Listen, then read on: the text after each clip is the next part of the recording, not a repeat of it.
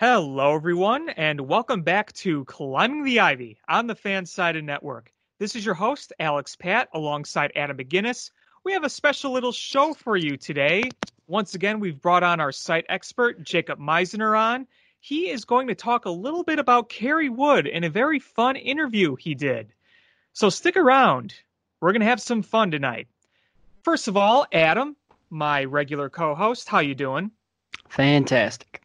Good. Jake Meisner, our great, fearless leader. How are you this evening? I am wonderful. How are you, Alex? Fine, hanging in there, working hard and hardly playing because there ain't much playing to do these days, but hanging in there as always. Hey, Adam, a question for you. Shoot. Did you get flooded this weekend in Nebraska or wherever you live? No, my area of Nebraska, we did not get hit very hard. It was pretty tame here, but I've seen some pictures that some other people were not so fortunate. Yeah, lucky you, because we here in Chicago, it looked like Noah's Flood, basically 2.0. Yeah, I saw one of the pictures you posted. That looked pretty rough. It was.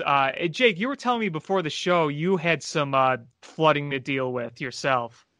Yeah, so our basement has a storage area that is connected to a window well, and it had rained so much the gutters were overflowing into the flower beds, which were then dumping into the window wells. So all I could think about was I had to keep the water in the storage area and away from the rest of the finished portion of the basement, which is literally a living, breathing Cubs museum with all my memorabilia. Ooh, So I got very efficient at Yikes. a one-man bucket brigade. Um, I think I fixed everything, so we'll be good when it rains again for another week. But the important thing is none of my Cubs memorabilia was damaged, and now the storage area is far cleaner than it's ever been. well, I tell that's the you good what, news. last year we did have some flooding issues here in my area. And man, you drive all over town and everyone's got a pump coming out of their basement. It's pretty common knowledge in this town now that you don't buy a house that has big basements or man cave areas because they flood so easily. I I don't envy anyone who has to deal with that all the time. Elmhurst is very susceptible to flooding, so much that the city spent a ton of money the past few years building these big retentions because we have a big stone quarry where a lot of it would just drain into, but even the pumps to the stone quarry weren't enough, so sections of neighborhoods would be completely submerged. But even with the retentions, which did help a lot this weekend, you still have areas looking like the old Wrigley Field crown drainage system. You guys remember that? Oh, yeah. Oh, man. I can literally picture it in my mind. The rain just pouring down from there. Yeah. It was funny. I saw recently a picture of Anthony Rizzo going down the old tunnel back in like 2012, before they did another fix to the ballpark turf. And this was after they took out the first crown drainage, which was even worse. But he was walking through a tunnel with like water up to his knees. It looked like a scene from Titanic, but that's honestly something that a lot of people had to go through. Either way, Adam, you're lucky. And if there was any baseball this weekend, it would have been canceled for sure. I mean, especially towards the end of the weekend when it really downpoured. By the way, the Cubs, I think, would have been playing the right now. I think the Cubs should be playing the Pirates in Pittsburgh, just in case you were wondering. That's just sad to think about, honestly. It is. It is sad. So let's not be sad and let's have some fun. Jake, why don't you tell us about the interview you did? Before we go into details, tell us about who you interviewed and what it was about. Yeah, so I sat down, or rather chatted with Tim Kurkjian, a national baseball writer from ESPN. I've talked to a few folks over at ESPN over the years, Carl Ravitch, Eduardo Perez, our now manager, David Ross. Always excited to talk to the guys from ESPN. Obviously, for our generation, a lot of us grew up before MLB Network was a thing. So ESPN or Baseball Tonight those were, I mean, they were kind of the way you got your fix Hmm. outside of WGN and catching Cubs games. This was your way to really get national baseball news, apart from Saturday baseball on Fox, which to this day is just a pillar of my childhood. Yeah. But I sat down with Tim and we talked about Kerry Wood because May holds a lot of historical significance for Kerry Wood. Obviously, earlier this month was the anniversary of his 20 strikeout game. Hmm. And it's also the anniversary month of his final big league appearance when he came in during the Crosstown Series, struck out, I believe it was Diane Viciedo. It was. On a breaking ball, and then got the hook to a standing ovation, and his son coming out of the dugout, jumping into his arms. So it was a perfect time to talk to Tim and kind of just look back on the career that Kerry put together. Yeah, it was a very interesting career, and it was a career that, while it had its ups and downs, the ups were really special. Obviously, the 20 strikeout game was one. I think a game that sometimes is not forgotten about, but I don't think gets enough credit, was when Kerry Wood pitched that gem in Atlanta in the NLDS to clinch that series, their first postseason series since 1908. And I'll never forget that final strikeout that actually happened the weekend I graduated high school. So it was kind of a bittersweet moment as I was graduating high school that day and seeing the highlight of Kerry Wood's final pitch, a breaking ball strikeout, like you said, to Diane Viciedo. And I also will never forget him coming back to Wrigley Field as a Cleveland Indian that one time in 2009, which, by the way, during that series in 2009, the Cubs beat the Indians 8-7 in 10 innings. I don't know if you guys remember that, but kind of funny, right? But I'll never forget seeing Kerry Wood in an Indians uniform.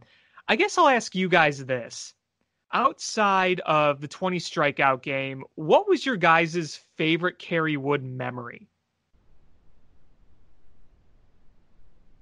Go ahead, Jake.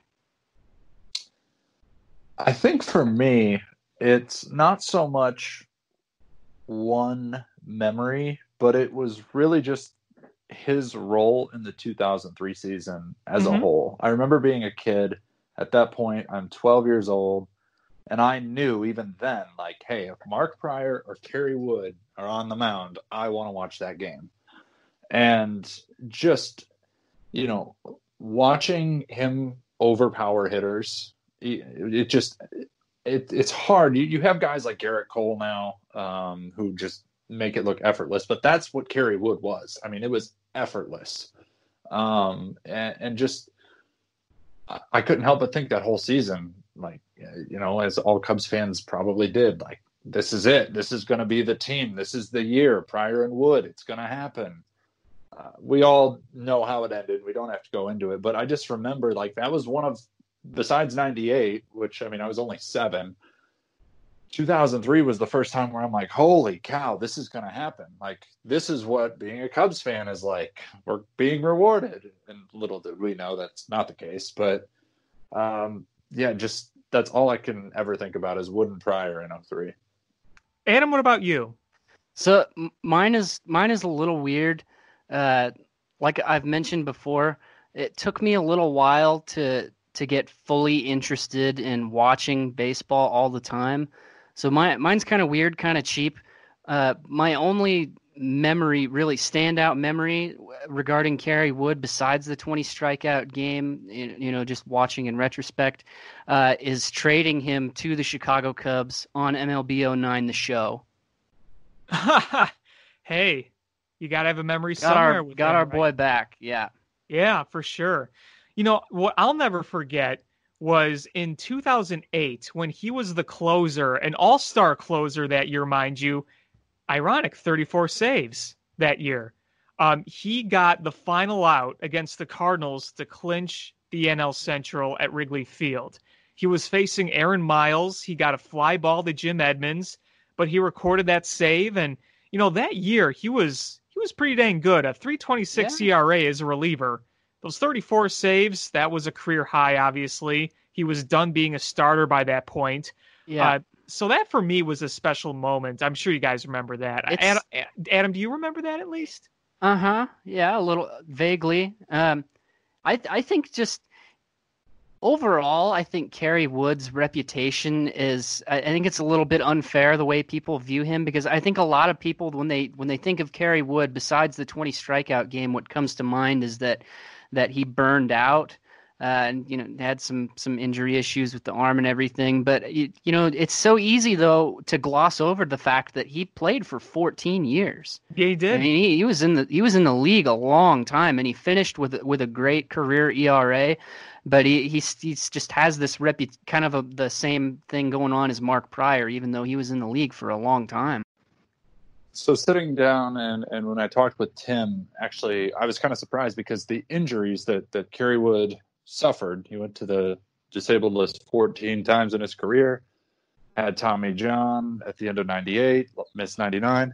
Tim thinks that part of the reason why all these years later Kerry Wood holds such a special place in Cubs fans' hearts is because of those injuries. Mm-hmm. Kerry never backed down to the challenge of recovering, putting in his rehab work, getting back on the field. And when he was on the field, he left it all on the mound. And it was that bulldog mentality that made him so endearing to Cubs fans. And I mean, to this day, I would say if you ask somebody who their all-time favorite Cub is, if it's not one of the Cubs Hall of Famers, there's a good chance Kerry Wood's the answer. Well, to this day, when you go to a Cubs game, I mean, obviously not this year, but throughout the years, you go to Wrigley Field, you look around, you'll always see a few Kerry Wood jerseys out there. You always will. Even when they show the crowd on TV, you'll see guys in Kerry Wood jerseys. Oh, absolutely. And it's so interesting to me. Have either of you watched the Cubs Productions documentary on Kerry Wood's 20 strikeout game? I have, yes. I never knew that the first time he felt something in his elbow was when he did that little fist pump after his 20th strikeout in that game. Yeah, that really caught my attention. And I know that people were nervous about that when he was pitching. So to do that was, May 6th? And then he made 20 more starts from there on out, 21 more starts, and pitched through it, clearly knowing something probably wasn't right. Like that type of mentality, it's hard not to root for a guy like that. In 26 starts, that's 166 and 2/3 innings, he had 233 strikeouts. That is a 12.6 strikeouts per nine, which led all of baseball. And not only did he miss bats in that regard, he also led all of baseball in hits per nine. I want to say it was just over 6 hits per nine. 6.3. Like that's otherworldly. The only thing we've seen as Cubs fans on that level would have been 2015 Jake Arrieta. Yeah, exactly. Because I think Jake Arrieta was the best pitching season we've seen as Cubs fans in a very long time. In a very, very long time. But you look at what Kerry Wood did with that individual performance he had against the Astros and just being a 21-year-old, that really caught a lot of people's attention. This was a rookie, a kid that was not legal to drink yet when he pitched his 20 strikeout game. While Arrieta had some experience behind him and overall the numbers were better, this will just always stand out because of that performance and because of who he was and how old he was at the time. There were people who would watch his delivery and they would get nervous about because they thought, oh boy, he's going to blow out his arm. He's going to blow out his arm. Kerry Wood was different than Mark Prior in that respect because people were not as nervous about Mark Prior. They thought, oh yeah, that delivery he's got, that's going to prevent him from getting injured. We all knew that wasn't the case. But even with all those injuries, like you said, look at all the years he did pitch. So I think that's a very valid point you made. So I got to ask you this. In your interview with Tim, what were some of the things he talked about regarding the 20 strikeout game? So actually part of it that, really made sense to me and stood out to me was kind of along the lines of what you just said, that Kerry Wood, when the Cubs drafted him, and when he arrived in the big leagues, he was the next Nolan Ryan. I mean, he was a young fireballer from Texas, good head on his shoulders. And one of the things that Tim said made the 20 strikeout game so impressive, besides the fact that he did it against that Houston lineup. It's one of the best lineups the Astros have ever had. The Killer Bees. The original Killer Bees. I mean, that is just an iconic lineup. Was the fact that he arrived to so much fanfare and so much hype and so lofty of expectations. And he not only met them in that game, but he exceeded even our wildest dreams. Mm-hmm. And it's just the pressure for whatever reason that day did not get to him. And it's one of those things that we might never see again as long as we live, no matter how much baseball we watch. And it's a remarkable accomplishment. And without it, Kerry Wood isn't who he is to all of us. But what a start to a career. Like you said, as young as he is, I cannot even imagine. He was shaking with nervousness just to talk on TV after that whole thing. And, I can't help but wonder if some arm pain was part of that shakiness, but he didn't even realize he struck out 20 batters. Steve Stone had to say, well, you struck out 20, kid, in the interview after the game. And it's funny. You watch that game, and unlike most games in Cubs history at Wrigley Field that were in front of 39,000 plus, there was maybe 15,000 people that day. It was a very small crowd. It was during the Last Dance, 98, spring summer 98. That was during the last dance of the Chicago Bulls. And the Cubs were in a state of kind of irrelevancy in the mid to late 90s until the home run race later that year. So it wasn't really happening, like it wasn't as a big matchup that people thought was going to be special. It was just a regular old weekday game at Wrigley Field that people weren't really thinking as much about, other than it was just a game at Wrigley Field and people were waiting for the Bulls to take on the Hornets later that night. Yeah, and I mean, it's one of those things that makes sports great. You never know when one of those games and one of those performances are going to happen.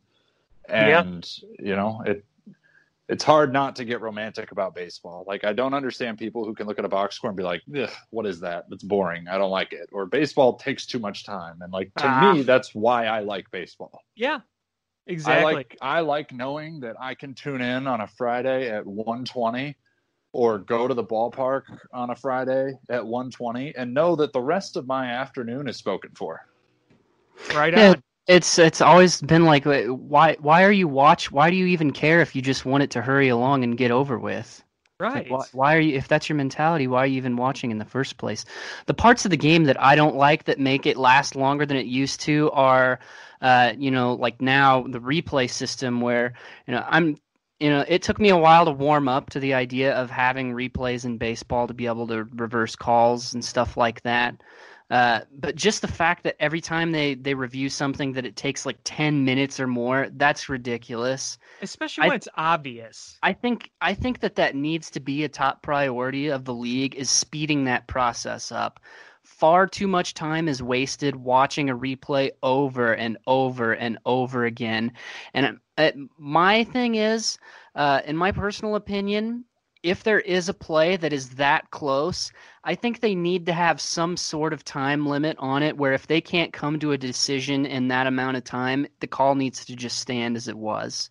Give them 3 minutes. I don't think we can have multiple times per game where we have these really long replay breaks. I think that's starting to have something to do with the waning interest of a younger demographic. I mean, I can't disagree there. I think it's crazy when you see a play that is completely obvious take so long. I mean, how many times have we said he's clearly safe or he's clearly out and it's taking like 10 plus minutes? Yeah, it's totally unnecessary. I say you get 3 minutes, and if you can't determine by 3 minutes, then the call's just got to stand. There should be like a timer. We have the warm-up clock, put it on that. there's other things, there's other factors too as to why the games are longer than they used to be. If you go back, like on MLB Network right now, they've been showing a lot of classic games. I mean, you can see some games from the 60s, 70s, even earlier. You watch a lot of these games, the batters, they get in and they hit, and that's it. You compare it to today where people step out of the box and adjust their gloves after every single pitch, and sometimes they're taking several seconds between every single pitch to adjust and just walk around a little bit. Nobody was doing any of that in decades ago, and when every single batter is doing that, it adds up and it adds to the time. Yeah, that's true. I mean, think about the old days. You didn't have batting gloves, really. You didn't have shin guards, elbow guards, or helmets. You just basically, if you were in the field, you had a glove. If you were at the plate, you had a bat. That was the only difference. It's players back then, they went down the line and they took care of business. There's just a lot more unnecessary downtime today for whatever reason. I'm not really sure why, and I'm not sure. It's kind of a conundrum because I don't want to see any sort of type of rule implemented to speed things up in that regard, because I just think that would feel a little weird and kind of cheap. But I also think it would maybe be in the best interest of the league to try to incentivize them in some way to not waste so much time. Yeah, no, I hear that definitely. I also think part of the reason is just today with TV, there's just more advertising, more time is dedicated to advertising, especially the playoffs. You notice the commercial breaks were longer during the World Series. Yeah, that advertising definitely has something to do with it. I think that the biggest incentive for the players to pick up the pace a little bit is just the very idea that a pitch clock could be introduced at some point. Because I've always been a strong proponent of keeping any sort of clock out of baseball. One of the best parts of baseball, the allure of the sport, is that it's the only professional sport with no clock, and I've always loved that about it. And I just loathe the idea of there being any sort of time limit or clock in baseball, and that in and of itself should be enough. That should be the message to pitchers, like, hey, just don't waste so much time. Pick it up just a little bit. Yeah, no, I can't disagree with you on any of that. I think that's all valid, and I think it would be a good way to say, hey, we're not going to implement any rules, but if you want to prevent any rules that you don't like being implemented, maybe don't take as much time. I think looking at you, Pedro Baez, looking at you. Or my man Steve Traxel. You guys remember him? Oh God, how could you not? I did see your tweet about potentially getting a Steve Traxel jersey, and I just want you to know that I wholeheartedly endorse that idea. Yeah, I mean, Steve Traxel, that year, 98, with Kerry Wood, if people have forgotten, he brought a no-hitter into the seventh inning in the tiebreaker game in game 163 at Wrigley Field that year that got them to the playoffs. He was torture to watch because he took forever, but he had a few solid seasons with the Cubs. Quite the opposite of Kerry Wood, though. Kerry Wood was a fireballer. Steve Traxel, I don't think, threw. I don't remember how hard he threw, but I feel like he was one of those upper 80s guys. That seems pretty likely to me. I'm thinking he sat 87, 88. Yeah, he wasn't a big strikeout guy. But yeah, Pedro Baez is kind of the modern version of the human rain delay, because I remember a few years ago when the Cubs played against him, was like, oh my God, that was torture. I think it was in those postseason series where we kept matching up with the Dodgers that it really came to light, because like you said, national postseason games are always a little slower, and then you have Pedro Baez out there and it's like, good Lord Almighty. Yeah, yeah, exactly. By the way, just for fun, you have Kerry Wood, who is in double digits of strikeouts per nine in his career. Steve Traxel's strikeouts per nine was 5.7. So Quite the difference. Hey, pitch to contact. If you're throwing in the mid to upper 80s, you're not blowing anyone away. So you might as well just hit your spots and look for weak contact. Yeah, Kerry Wood was his career high in 2003 was 266. Steve Traxel's career high in Ks was 160. Just putting a little perspective there. I'll still take that. And something else I noticed working on this piece and after talking to Tim is if you go back outside of 98 when he won Rookie of the Year, he had the 20 strikeout game, and an addendum to said 20 strikeout game is he followed it up with a 13 strikeout performance the next night. 33 strikeouts over a 16-inning span. I believe, is that a major league record? Because I think it is. Major league record. Yeah, that's impressive. And remind me again, where was that start at? Oh, I knew you were going to ask. It was on the road. I know that. It was on the road, yeah. And I know Kirkchen and I talked about it because he was not at the 20 strikeout game, but he sure was at that next start. And he told me a story about it. And he said one of the things he'll never forget about Kerry Wood is coming off the mound in the 7th. He had given up a home run. And you could see from the press box, he is coming off the field absolutely furious with himself. And at this point, we're talking about a guy who has just struck out 33 batters over 2 starts. So how can you think about it, it's like, okay, what could you possibly be mad about? He was mad because I believe the Cubs had a 4-0 lead in that inning, and he gave up a home run to Kelly Stinnett. There's a name you haven't heard, not second. But he, that again, it comes back to that competitiveness that Wood had. He wasn't going to rest on the fact that he had a 20 strikeout game. He wanted to dominate every inning and win every inning. And it's something I think fans today might not recognize because Kerry is such a genuinely good guy. If you meet him, you would not necessarily catch on to that fiery competitiveness that he had back in his playing days. Yeah, he's a very calm, mellow guy from what I've seen. And that was in Arizona, by the way, that next start. I'm looking at his overall month of May in 98. So he made 5 starts in that month. And he gave up 6 runs in 35 innings. And in just 5 starts, he struck out 60 batters. Good Lord, that is otherworldly. His batting average against 158, OBP against 259, slugging against 254, OPS of 513. Pretty good. That'll play. I think so too. So going back to your interview with Tim, what other things did he talk about regarding the 20 strikeout game? Before we look at the big picture, I thought we'd cover a little more of that 20 strikeout game.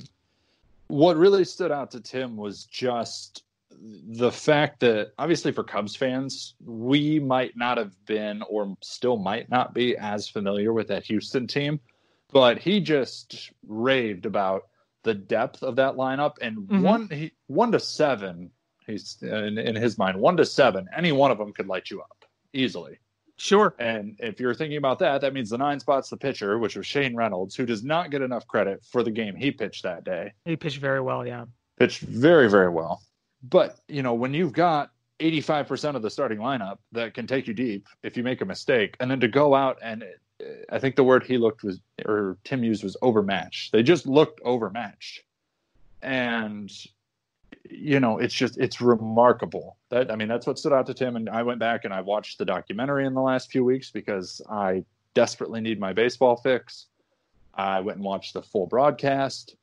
And it's just the stuff it's not like he had one good pitch. It's not like he was just blowing 98 or 99 past people. His breaking ball, in my mind, was better than his fastball. And you had Hall of Famers like Craig Biggio flailing at pitches. Mm-hmm. And you never saw Biggio take bad swings, but he looked just lost all afternoon. So I think it's something that makes what Kerry did even more impressive is the fact that he went out. And I believe Tim chose to sacrifice the Detroit Tigers when saying it's one thing to go out and strike out 20 Detroit Tigers and throw a one-hitter. It's an entirely different thing to do it against one of the best lineups the Houston Astros have ever had. Yeah, no kidding. And the one hit against him, Ricky Gutierrez, future Cub, obviously it's a lot of debate. It was off Kevin Ory's glove. According to one of Bill James's metrics, that game was the best pitched game in the history of baseball. Obviously, whether or not you buy that metric as accurate or not is, I guess, kind of up to you. But to say it was one of the best pitched games ever, obviously it was one of the all-time historic games pitched. There were no walks in that game, one scratch single, 20 strikeouts, only a few balls put in play against this great team. I'm going to ask you guys this. I need you guys to guess right now.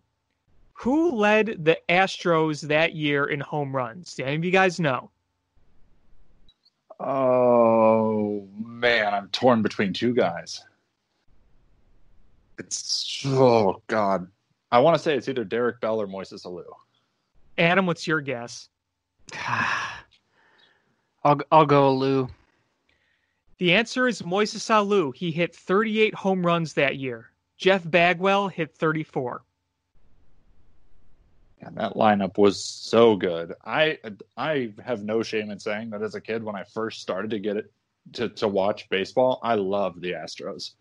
Loved them. Obviously, you saw them play the Cubs all the time, so fine. I mean, if I have a second team, sure, let's go for it. See, for me, it was the Phillies. That was the Phillies late 2000s teams was what really kind of brought me back into baseball and got me to actually watch regularly. Yeah, talk about a run of just dominance. They were so talented. And yet the Astros with that squad never won a World Series. They did not. And now today they are the most hated professional sports franchise around. Yep. See, I'm sorry, but if you were the Houston Astros, I mean, obviously nobody, I cannot emphasize this strongly enough, nobody wants the current situation to play out, given its toll on human lives and everything that goes with it. Nobody wants that. But I also don't think that there are Houston Astros players who didn't have a thought thinking, wow, at least we're not going to, be the league's piñata this year in a regular 162-game season. I wonder how many people I think the hatred and the vitriol toward them will be less when baseball's back because of everything that's transpired. Yeah, this has definitely been a big distraction. My personal opinion is that all of the sanctions levied against the Astros, I think that it should all be carried over into next year's regular season. Because it just, to me, this feels like they're getting off easy. Because it's, there's so much turmoil and everything going on right now league-wide. This feels like this is almost them getting off a little bit easier. I think that they should wait and it should carry over to 2021. I can't disagree with you. I'm with you on that. I am. And, you look at this Astros lineup in 98, you say, hey, those guys didn't need trash cans in the dugout banging. I mean, there was raw talent on those teams. It's such a disappointment because I was a huge Jose Altuve fan. Me too. Loved the guy, loved watching him play, loved his story.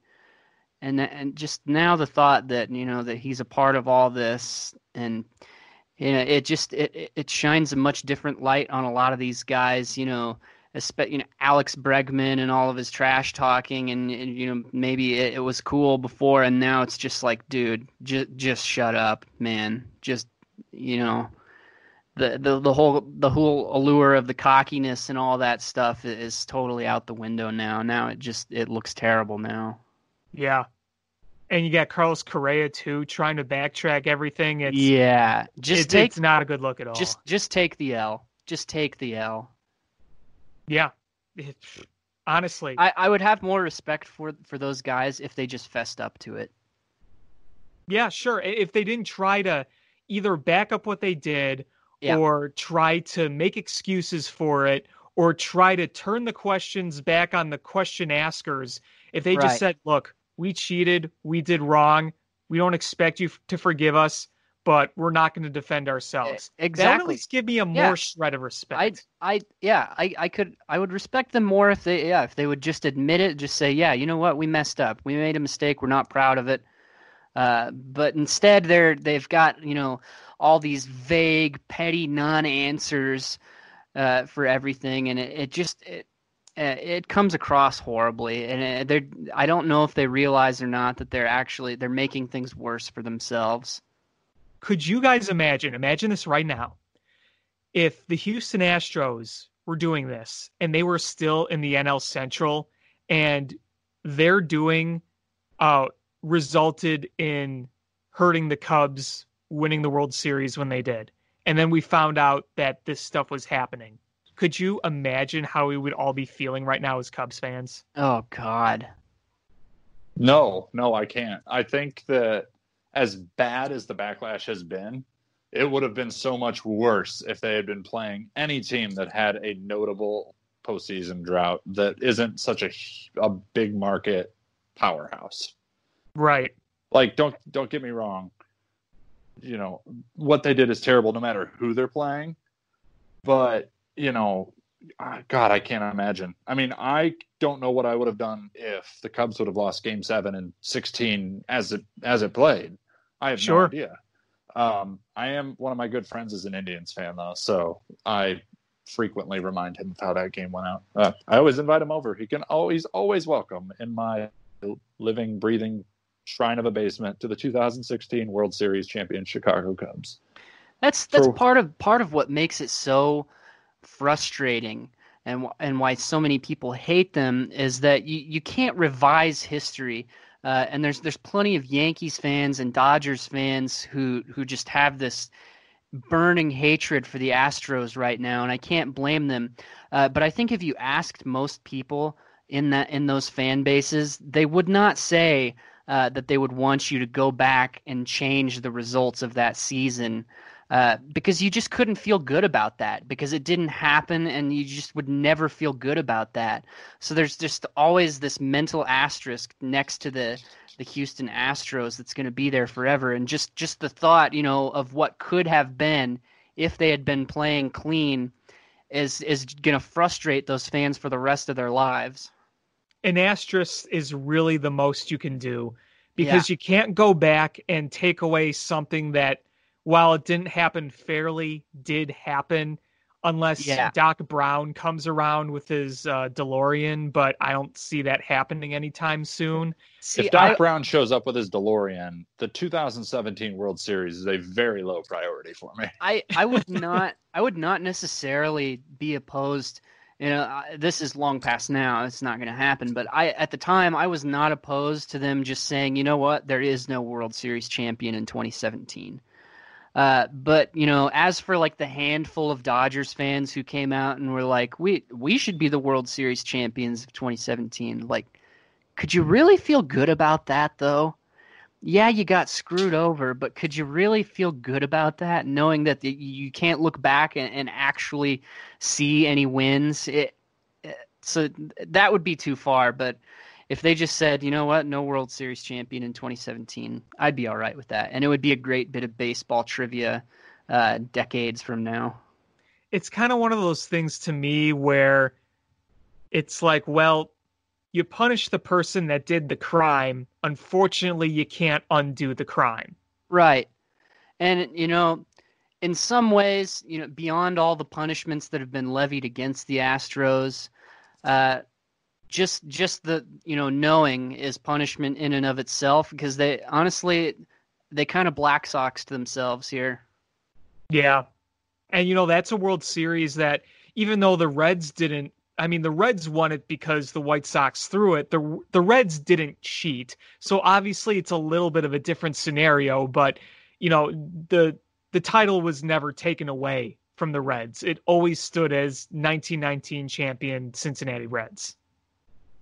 Even though the circumstances are a little different, but you know what I mean. Right.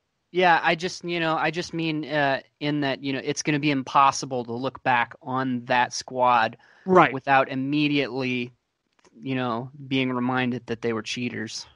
Right. Yeah. I mean, you look back at the 1919 World Series, the only thing people are talking about are the Black Sox. They're not talking about the Reds. They're talking about the Chicago White Sox and the Black Sox scandal. It's just, and honestly, that might just be all of those guys' reputations as players. I mean, maybe I think honestly, what it would take to change that would one of those younger guys like Correa, Bregman, maybe they get traded or signed with a different team at some point, and they have a ton of success there. That's the only way that I can see that their reputation's actually changing, because if either of those guys spends the bulk of their career in Houston, they're forever just going to be known as the cheater guys. It's hard to change that reputation. Yeah. It really, really is. And I mean, look, if they did this, if they tried to cheat and didn't win, like let's say the 2017 Astros, let's say they lost to the Yankees in the ALCS when they were down 3-2, and this came out. Yeah, they would still be scolded. Yeah, there would be bitter feelings, but I feel like more people would kind of move on from it because they didn't win the World Series or even the pennant in that case. But this team won the World Series. That's why it's elevated so much as it is, as it should be. I agree. So, anyway, back to Tim's interview. We pretty much covered the basics of the 20 strikeout game. Jake, what other points did he make about Kerry Wood's career that really stood out to you? It was just a lot of recurring themes, that Wood was always ready to grind and do whatever it took to help his team be successful. I kind of pivoted away from Kerry a little bit toward the end of the interview, and we got onto the topic of a man who now dons the same number, Jon Lester. And I posed a question to Tim, feeling pretty good that I knew the answer, but regardless, went there anyway. If the Cubs were to ever retire number 34, would it be for Lester or Wood? Now, it's probably a no-brainer, and I assumed it was, because think of how few Cubs players have had their numbers retired. Lester helped bring a World Series to Chicago. Kerry Wood did not. In most fans' minds, the discussion probably stops right there. But for Tim, neither of them are ever going to have their number retired at Wrigley Field, with the possible exception of if Jon Lester brings not one, but 2 more titles to Wrigley before he retires. I think it would also depend on the age of the person you asked. I have a feeling that if you asked a lot of people in their 20s, they would say Jon Lester, and I think if you asked people in their 40s and 50s, they would say Kerry Wood. Yeah, I kind of agree with you on that one. Yeah, I would probably agree with that. I think it just comes down to, as much as we all love Kerry, he just, the injuries piled up. They kept him from being what he could have been. He knows that. We know that. Tim Kurkjian knows that. Everybody knows it. So I think that while we'll never see Kerry Wood's number retired, I don't think in any way, shape, or form it lessens his impact on the franchise and the fan base. No, I don't think so either. And I don't see either one of their numbers getting retired either. I mean, getting your number retired is a very, very distinct honor. That is reserved for the Ernie Banks, Ron Santo, Fergie Jenkins, Greg Maddux type of players. It is a very, very, very small bunch of players. And most of the time, not always, but most of the time, those retired numbers are Hall of Famers. And while you could argue Jon Lester's borderline, we know Kerry Wood isn't going to be in the Hall of Fame. I mean, he had the talent to be, but because of the injuries and the derailments to his career, we know that's not going to happen. Now, what number will I... Oh, I'm sorry, go ahead. Yeah, so, all right, let's just play hypotheticals for a minute. We don't have real baseball, so this will have to do. Say Jon Lester comes back and looks great in this half season, comes back this offseason, re-ups for 3 more years. And the Cubs, don't ask me how they managed to do this. This is like dream come true world. They do win 2 more rings before Lester retires, and he's a part of all 3 of those teams. Do you retire his number then? I think that would definitely push the needle. I mean, at that point, he's a Hall of Famer to me. If he pitches for Yeah, 3 more yeah. years and is quality enough to be in the rotation, that puts him over 200 wins. His postseason resume is nothing short of elite.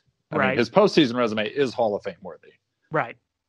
So Now- then at that point, you're talking what? He would have 4 rings. He's ended 2 title droughts, and he's one of the best postseason performers of all time. That's different right now. Yeah. Or no, Right. he'd have 5 rings because he already has 3. Are you saying he's going to win 2 more? Yeah, Okay, I see. Okay, so yeah, then it would be 5. 5. But I mean, I don't think that'll happen. Yeah. I love John Lester. He's one of my favorite Cubs players of all time. But I don't see one with how the core's team control lines up. I don't see 2 more rings in the next few years happening. And 2, I asked him. I was like, hey, if this was a regular year and we're playing 162 games, are the Cubs a playoff team? And he paused for like 4 seconds. And he goes, I want you to note the pause there. I'm going to say yes, but it's not because I like the Cubs. It's because I believe the division is that weak. So it was so much. He was. It's a good so way down. to put it, I think. Yeah, he was so down on the rest of the division that, like, by default, I guess the Cubs are going to win the division or win a wild card spot. Like, they'll get in through the weakness of their competition. All right. As Interesting. I've told Alex, I think this is the year. I think this is finally the year the Brewers take a dip. God, I I want to hope. say that, but I just don't know. I've been saying it for several years now, and Right. they made me eat my words every year. So I think that if this is not the year, if the Brewers just come out slugging and they're all muscle all year, then I'm just going to believe that they're going to be contenders every year for the next 100 years. If it's not happening this year, as far as I'm concerned, it's never going to happen ever. And Christian Yelich might just play for 40 seasons. at that point, they'll just be the Milwaukee Yeliches. That's fine. Pretty much are at this point. I mean, you look at that roster, and every year we say, how the heck do they do it? The past few years, going back to 2017, the Brewers have had this ability to plug in these random guys who have career years, and then those random guys who have career years completely fizzle out the next year, but then they just replace those guys Yeah. with other guys that are going to have career years. They find the diamonds in the rough, man, every They single do. year. I don't know how they're doing it, if they're just getting lucky or if they really have the kind of scouting department that can find those guys. I think they got Uh, great poaching. Yeah, and it's that Cardinal Mhm. voodoo magic when it comes to their pitching. Like, I'm Yeah. sure that Adam Wainwright will retire here in a few years, and there will be some other young buck who comes up, and it's just Adam Wainwright for the next 15 years. I mean, it's Look at happened Jack that way for the Flaherty. last Jack Flaherty. I mean, you just look at Mhm. the chain of the last 2 decades. There is always a homegrown arm atop that rotation all the time. Yep. Yep. Cardinals for a long time have been better in that department than the Cubs, home-growing pitching. By far. Yeah, I mean, it's not even close when you It's think just- about it. it's just a glaring weakness of the Cubs organization right now. Yeah, and it seems like when we do get that homegrown talent like Kerry Wood, they end up getting hurt. Who do you guys think has had the most successful run in terms of homegrown talent by the Cubs? This means they either had to be drafted by the Cubs or signed by the Cubs internationally. Kyle Hendricks is not going to count here because he came up with the Rangers organization. So you look at the ones you've had the past, I don't know, 30 years. I mean, to me, if we're just looking at longevity and somewhat consistency, I would look at a guy like Carlos Zambrano and say that's probably the most successful overall. I think Kerry Wood had the best stuff, and then Mark Pryor was obviously there too, but they obviously had the ups and downs of their career. So did Carlos Zambrano, but he was at least consistently on the field for a number of years. Boy, that's tough. I feel like I would need some time to actually look at lists and stuff. You might be right about Zambrano because honestly, you think about the best Cubs pitchers of all time, almost none of them started with the Cubs.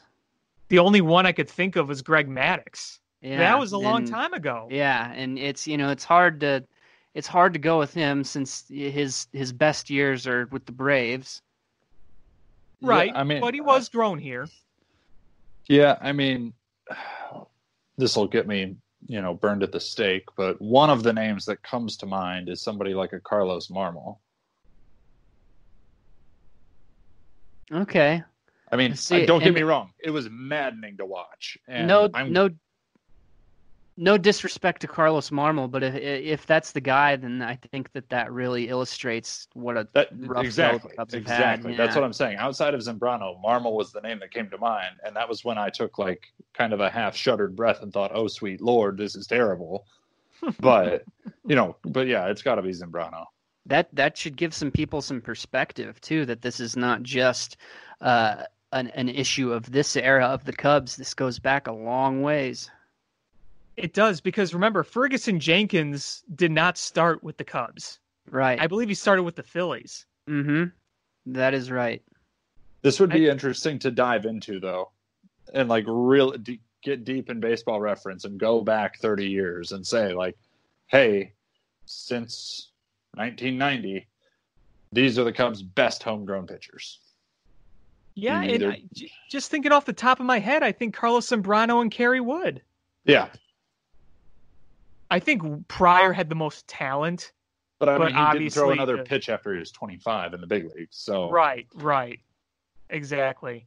I actually ran into Mark at spring training this year at Dodgers camp, and the dude is huge. I forget how big he is, but he looks like he could go and blow away hitters today. And obviously, there's a lot you can't see internally in his shoulder and his elbow and all that. I get that, but he looks good. He looks good. The Dodgers pitching coach now, and I mean, he was standing there talking to guys like Joe Kelly and just towering over them. And it just reminded me like how physically intimidating Mark Pryor was. So there's actually something that I talked about with Tim. This is one of the last nuggets I have from the interview. But one of the things we talked about is that he had countless scouts tell him that Kerry Wood is anything you could ever want in a pitching prospect as a physical specimen. Mm-hmm. Like there was no weak spots in him. He had a big league body, even coming out of college. There were no concerns about his durability, his mechanics, his physique, nothing. He was just built like a horse coming out of college, and like he was the real deal. I mean, so talent evaluators, even when he was in high school and then throughout college, like that's just what he was. He was a stud from the get-go, and it's why we all believed him to be the chosen one to team up with Kerry Wood and lead us to the promised land. Yeah, no, that's all really good insight from Tim. And was there anything else you wanted to share from him? The last thing, and it's what I ended my first of two articles on the interview with. It was just, we chatted a little bit about like, what if, given their ages, it is conceivable that one of or both of them could have played on the team that won the World Series in 2016. If they hadn't been hurt, you could have seen Kerry Wood as a middle reliever or Mark Pryor as a middle reliever in the dusk of their careers. And it's just, again, especially with Wood, you loved him so much. That would have been unreal to see, if everything else played out the same way. Game 7, it goes from, or even, Game 7, it goes to Hendricks to Wood to Lester to Chapman, or Game 5 at Wrigley, the last game of the year at Wrigley, Kerry Wood closes it out. Like, it's so cool to think about what might have been. It's unfortunate with how his career ended with the injuries, but man, that would have been so cool to see. It would have been cool to see them win with them. I guess a point I would make, just throwing this out there, one thing I would say is if they had panned out the way they did, I think the course of the mid to late 2000s Cubs would have been different, and thus everything that would have followed would have been different. Like the rebuild 100%. wouldn't have happened at the same time. Things it would be different. It's like you change one little thing anywhere, everything changes. Like kind of like chaos. Yeah, it was a cool notion to entertain. For sure. I totally agree with you that, that decade and a half from the time Wood made his debut till the Cubs won a World Series, it would have looked wildly different. Yeah. I mean, almost 2 decades. It would have been completely different if Pryor and Wood are both healthy. But I think they could have won a World Series earlier if they were both healthy, frankly. Yeah, and Tim pointed out the advancements that we've made in, nutrition and training and injury prevention and injury recovery. If those injuries happen today, maybe the story with Wood and Pryor are different. Sure. Absolutely. They might have caught something earlier. They may have pitched them different. They wouldn't have been, dragged out for 120 plus pitches. Because if you guys remember, Dusty Baker was known for doing that to them. But you know what? I mean, Jim Riggleman, when he was managing the Cubs in 98, he kept Kerry Wood out there too. And he made the decision to start Kerry Wood in the playoffs. And that might not have been the best idea. I mean, the Cubs were never winning that series anyway, but it is the postseason, and instinct is to put your best guns out there. But, Wood hadn't pitched in weeks when he made that start against the Braves. He didn't do bad, but, he had Tommy John surgery right after that. Yeah, I mean, at that point, Riggleman knew something wasn't right. But again, we don't know the story. Kerry might have told him, I'm good to go. Let's do it. Yeah, sure. Just knowing his personality, that very well could have happened. I mean, and Riggleman could have said, look, it's your call. If you think you can do it, go for it. But and it's like you said, back then, it was probably a little different than today. They would have done more evaluations. Oh, I mean, it all comes down to money. The money in pitchers today is so different than it was then. That, right. Any blip on the radar is enough to shut a guy down. Back then, it was still, to a degree, rub some dirt on it, pitch through it, or skip this start. You're making your next one in 10 days, something like that. Pretty sure Nolan Ryan had torn muscles all up his shoulder and elbow, and he was still going out there throwing. A different era, to be sure. Different kind of competitor, too. Absolutely. All right. Well, guys, that is just about going to do it here on Climbing the Ivy this episode. Adam, thanks as always for being my co-host. And Jake, thank you so much for coming on. We love having you on the show. Thank you for sharing this interview with Tim. And a reminder, you could check out that full interview with Tim and other Cubby's Crib things at cubbiescrib.com. You can also check them out on Facebook and Twitter. Also, you could check out this podcast on iTunes.com. Until next time, he's Adam, he's Jake, I'm Alex. Have a great night. Thanks for listening.